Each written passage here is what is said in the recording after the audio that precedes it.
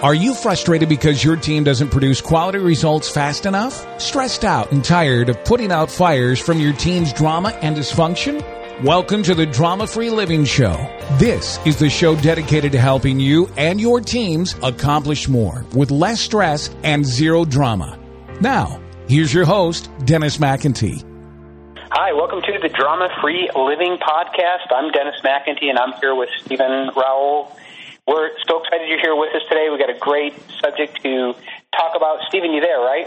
Yes, and thank you so much, Dennis, for taking time out on your busy road schedule. I know you're out and about right now with clients, so thanks for taking the time to do that. I was so excited to talk about this subject because I think it's going to make a massive difference in helping team members become more creative, more productive, and more proactive. Because, Stephen, don't you find that business owners and leaders, they get tired of their teams being reactive, right? Always reacting to things instead of gosh, can you just think things through? I mean, what would it be like, Stephen, if people would just think things through, right? Exactly. I wonder, is it ownership? Is it burnout? Is it a lack of focus? Is it a lack of leadership? I really would love to learn from you what you've seen on the road with all the tens of thousands of people that you've worked with. I'd love to know what you think as we talk about this, what some of the causes are, and then also what are some of these solutions that you've come up with. Yeah, absolutely. Well, I think one of the first things that leaders have to really realize is, what you do flows out of who you are. And, we typically teach what we know or share what we know with people, but we're producing who we are.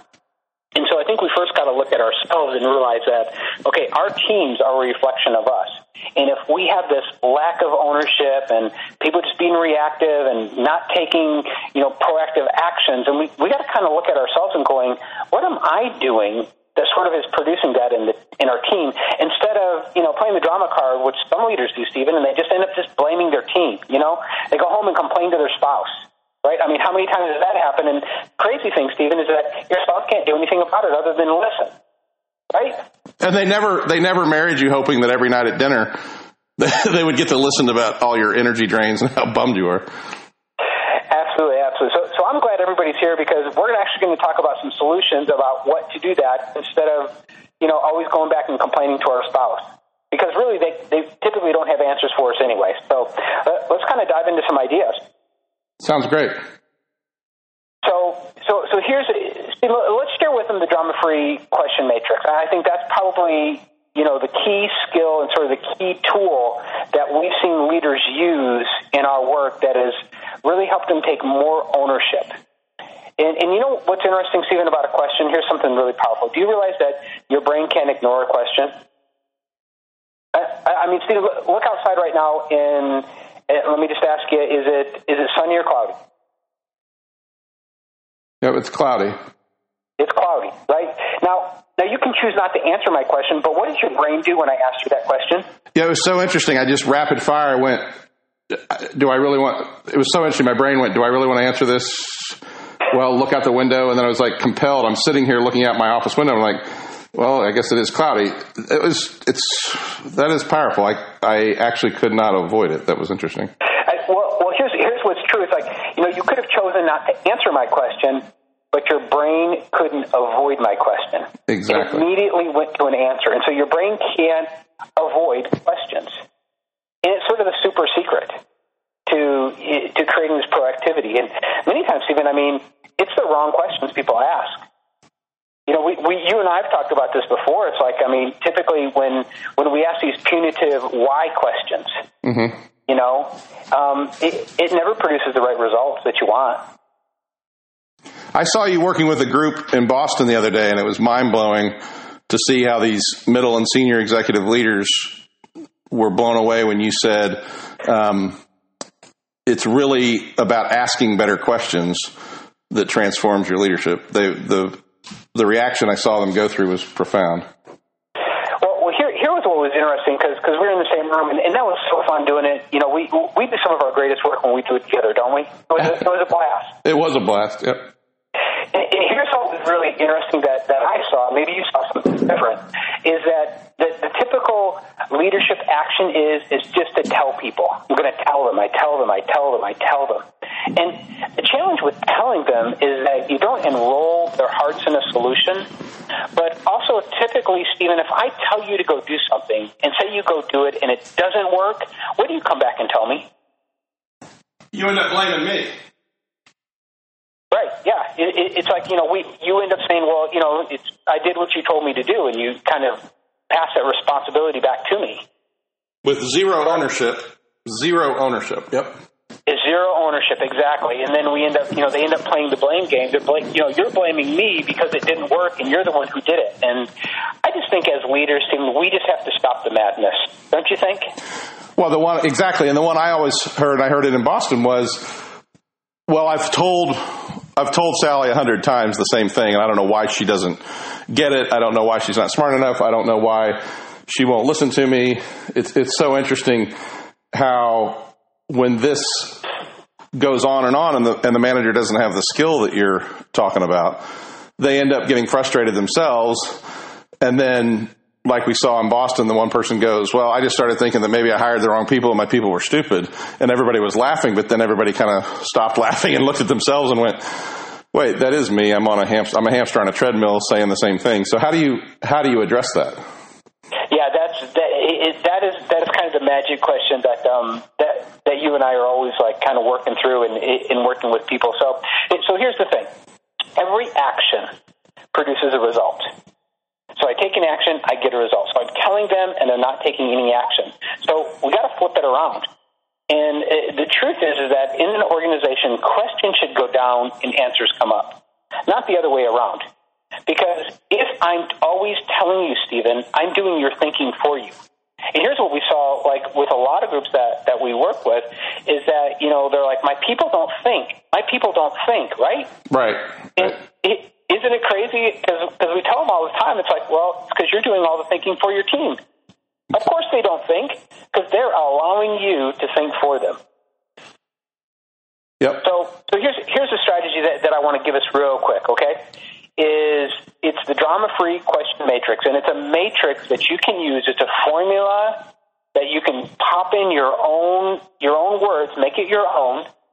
That's the key thing, because it's got to be authentic. It's got to come from a place of authenticity, because people feel you before they ever hear you. So if it's not in your own words, they're going to feel like it's not authentic, and they're not going to buy into it. So here's how it starts.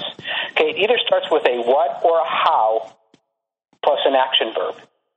So something happens, and the way that you get them to sort of create more ownership and sort of take their brain to a creative place is, simple questions like, wow, so what would you like to do about that problem you have? Wow, how do you want to fix it? What else could you do? How can you solve this problem?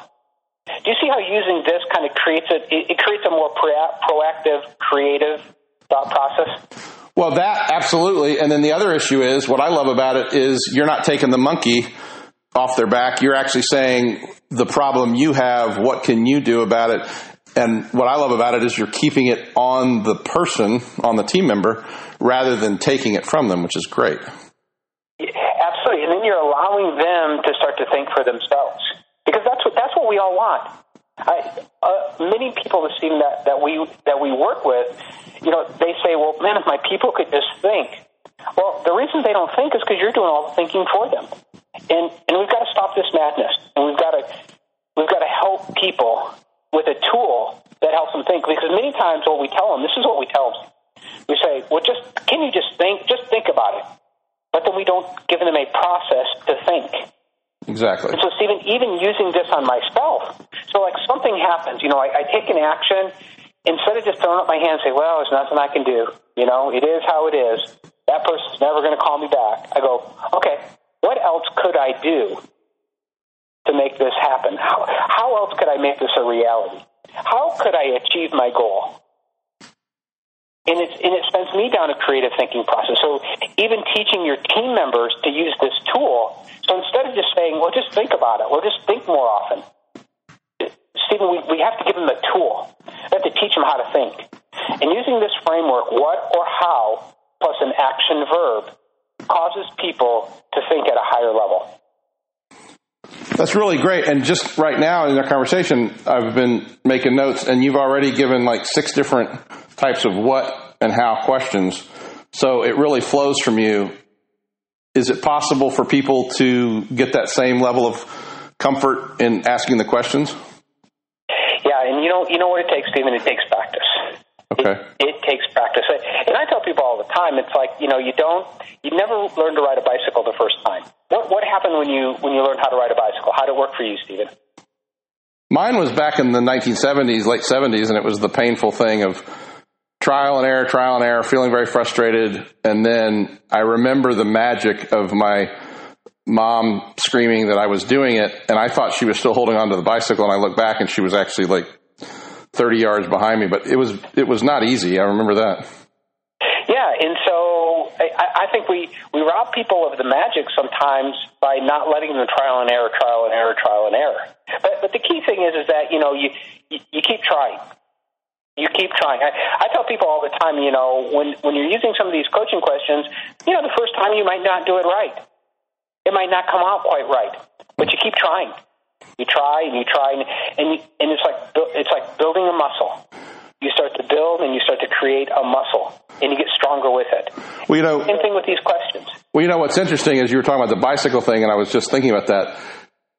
Not only was I elated when it happened, but I can honestly remember. I mean, it's one of my most powerful childhood memories, like you're talking about, because I remember how deeply I was smiling from ear to ear, and I remember hopping in the car with my mom in this silver Honda wagon and driving home from West Creek Elementary School, and it was just at sunset.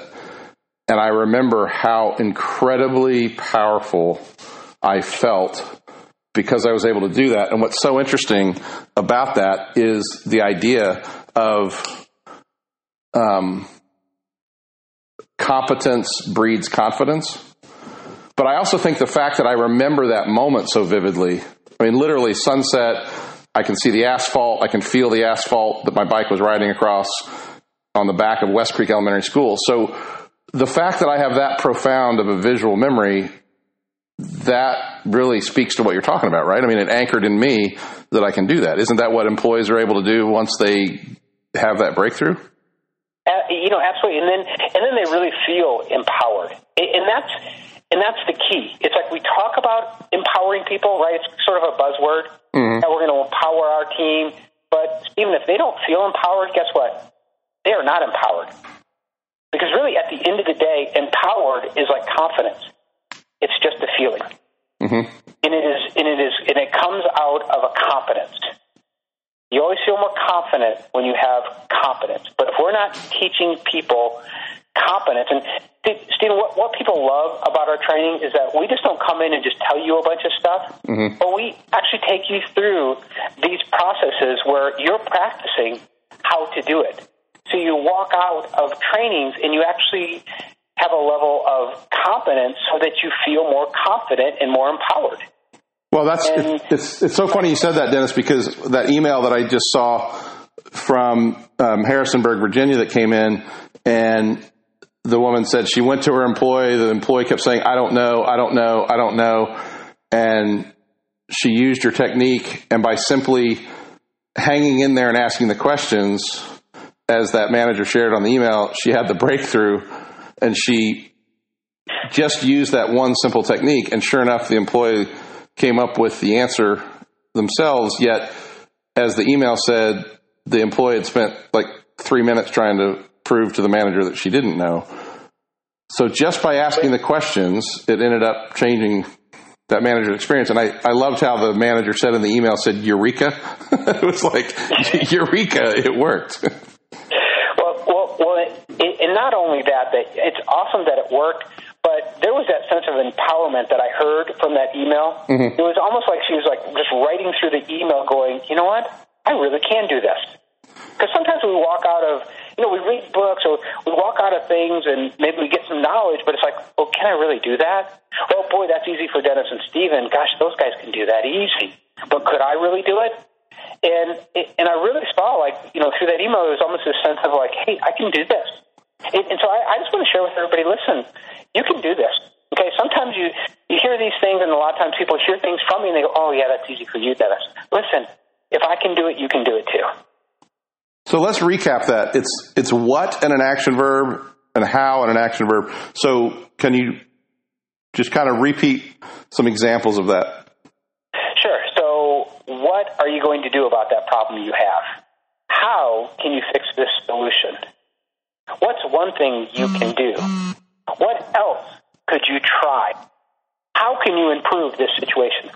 Now Stephen, before we go, I do want to kind of bring up one thing that I think is very powerful, is that many times, I know this has been true in my own life, and I'm sure it's true in your own life, is that, as leaders, it's like, Stephen, we have hundreds of things to do, right? I mean, you see my to-do list, right? And I see yours, and it's like, holy cow, we got a lot of stuff to get done. And so many times as leaders, it's like we want to just like hurry and get a bunch of things off our plate, right? Mm-hmm. But there are certain things that don't come off our plate very easily, like systemic, cultural things, maybe that's been ingrained inside of the culture that, boy, we're not going to fix this in one training. We're not going to fix this in one meeting. I'm not going to fix this in one coaching session. And so what happens is that people sort of get despondent. But here's a key question when that comes up, because I think some people are thinking, boy, I'd like to try that, but that's not going to be fixed today. So I always sort of ask this question. It's like, what's one thing I can do today that improves this situation just a little bit? It's like, how can I move the ball forward just a little bit today? Because the truth is, there is always something you can do.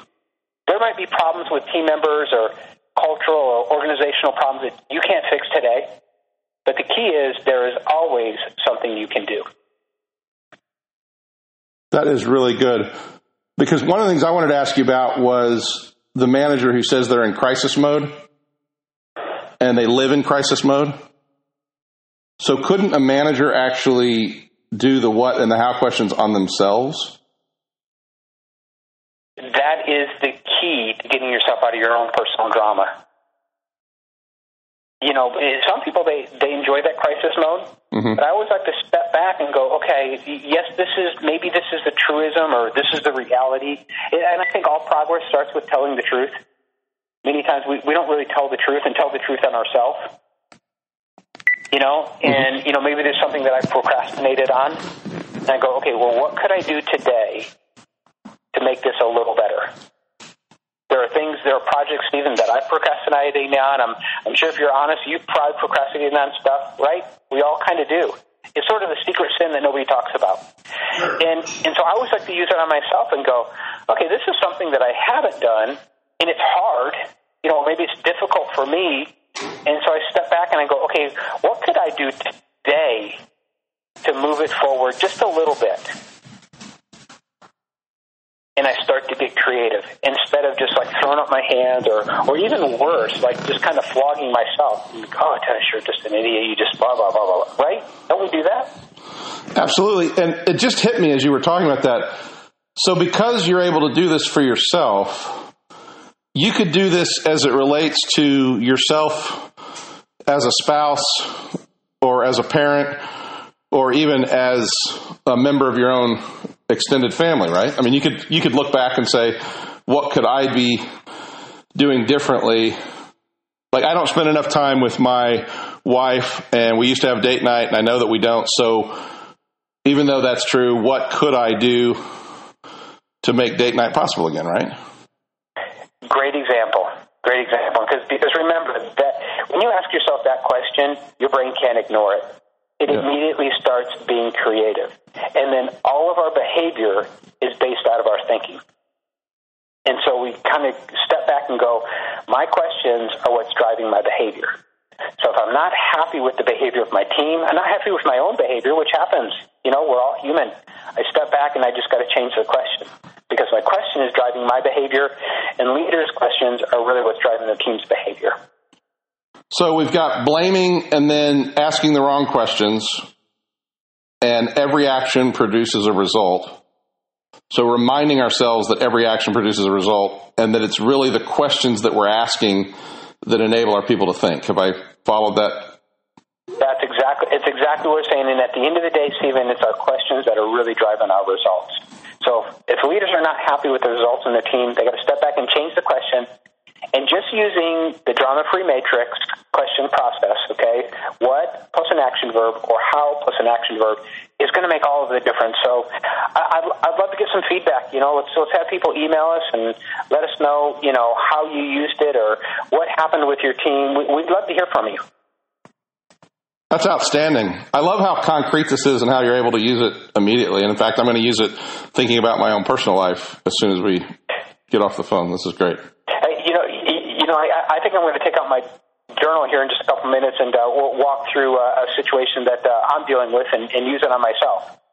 So, and I just want to encourage, everybody listening, maybe before you go work on it with your team, sort of take it, just take the tool and use it on yourself and just see what kind of results and see what kind of thoughts come for you.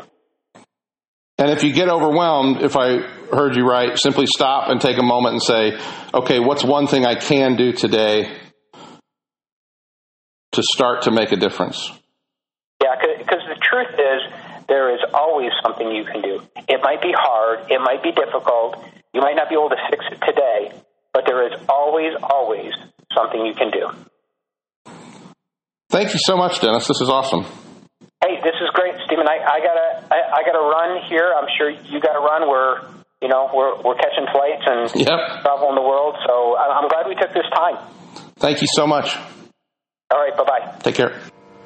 Thanks for listening today. Hopefully you'll take action on one power strategy immediately. Our passion is to help people just like you. We believe you can create a high-trust, high-performance team that produces better results faster. And you can do it without working harder in less time. For more fast action techniques and strategies, go now to www.dramafreeresults.com.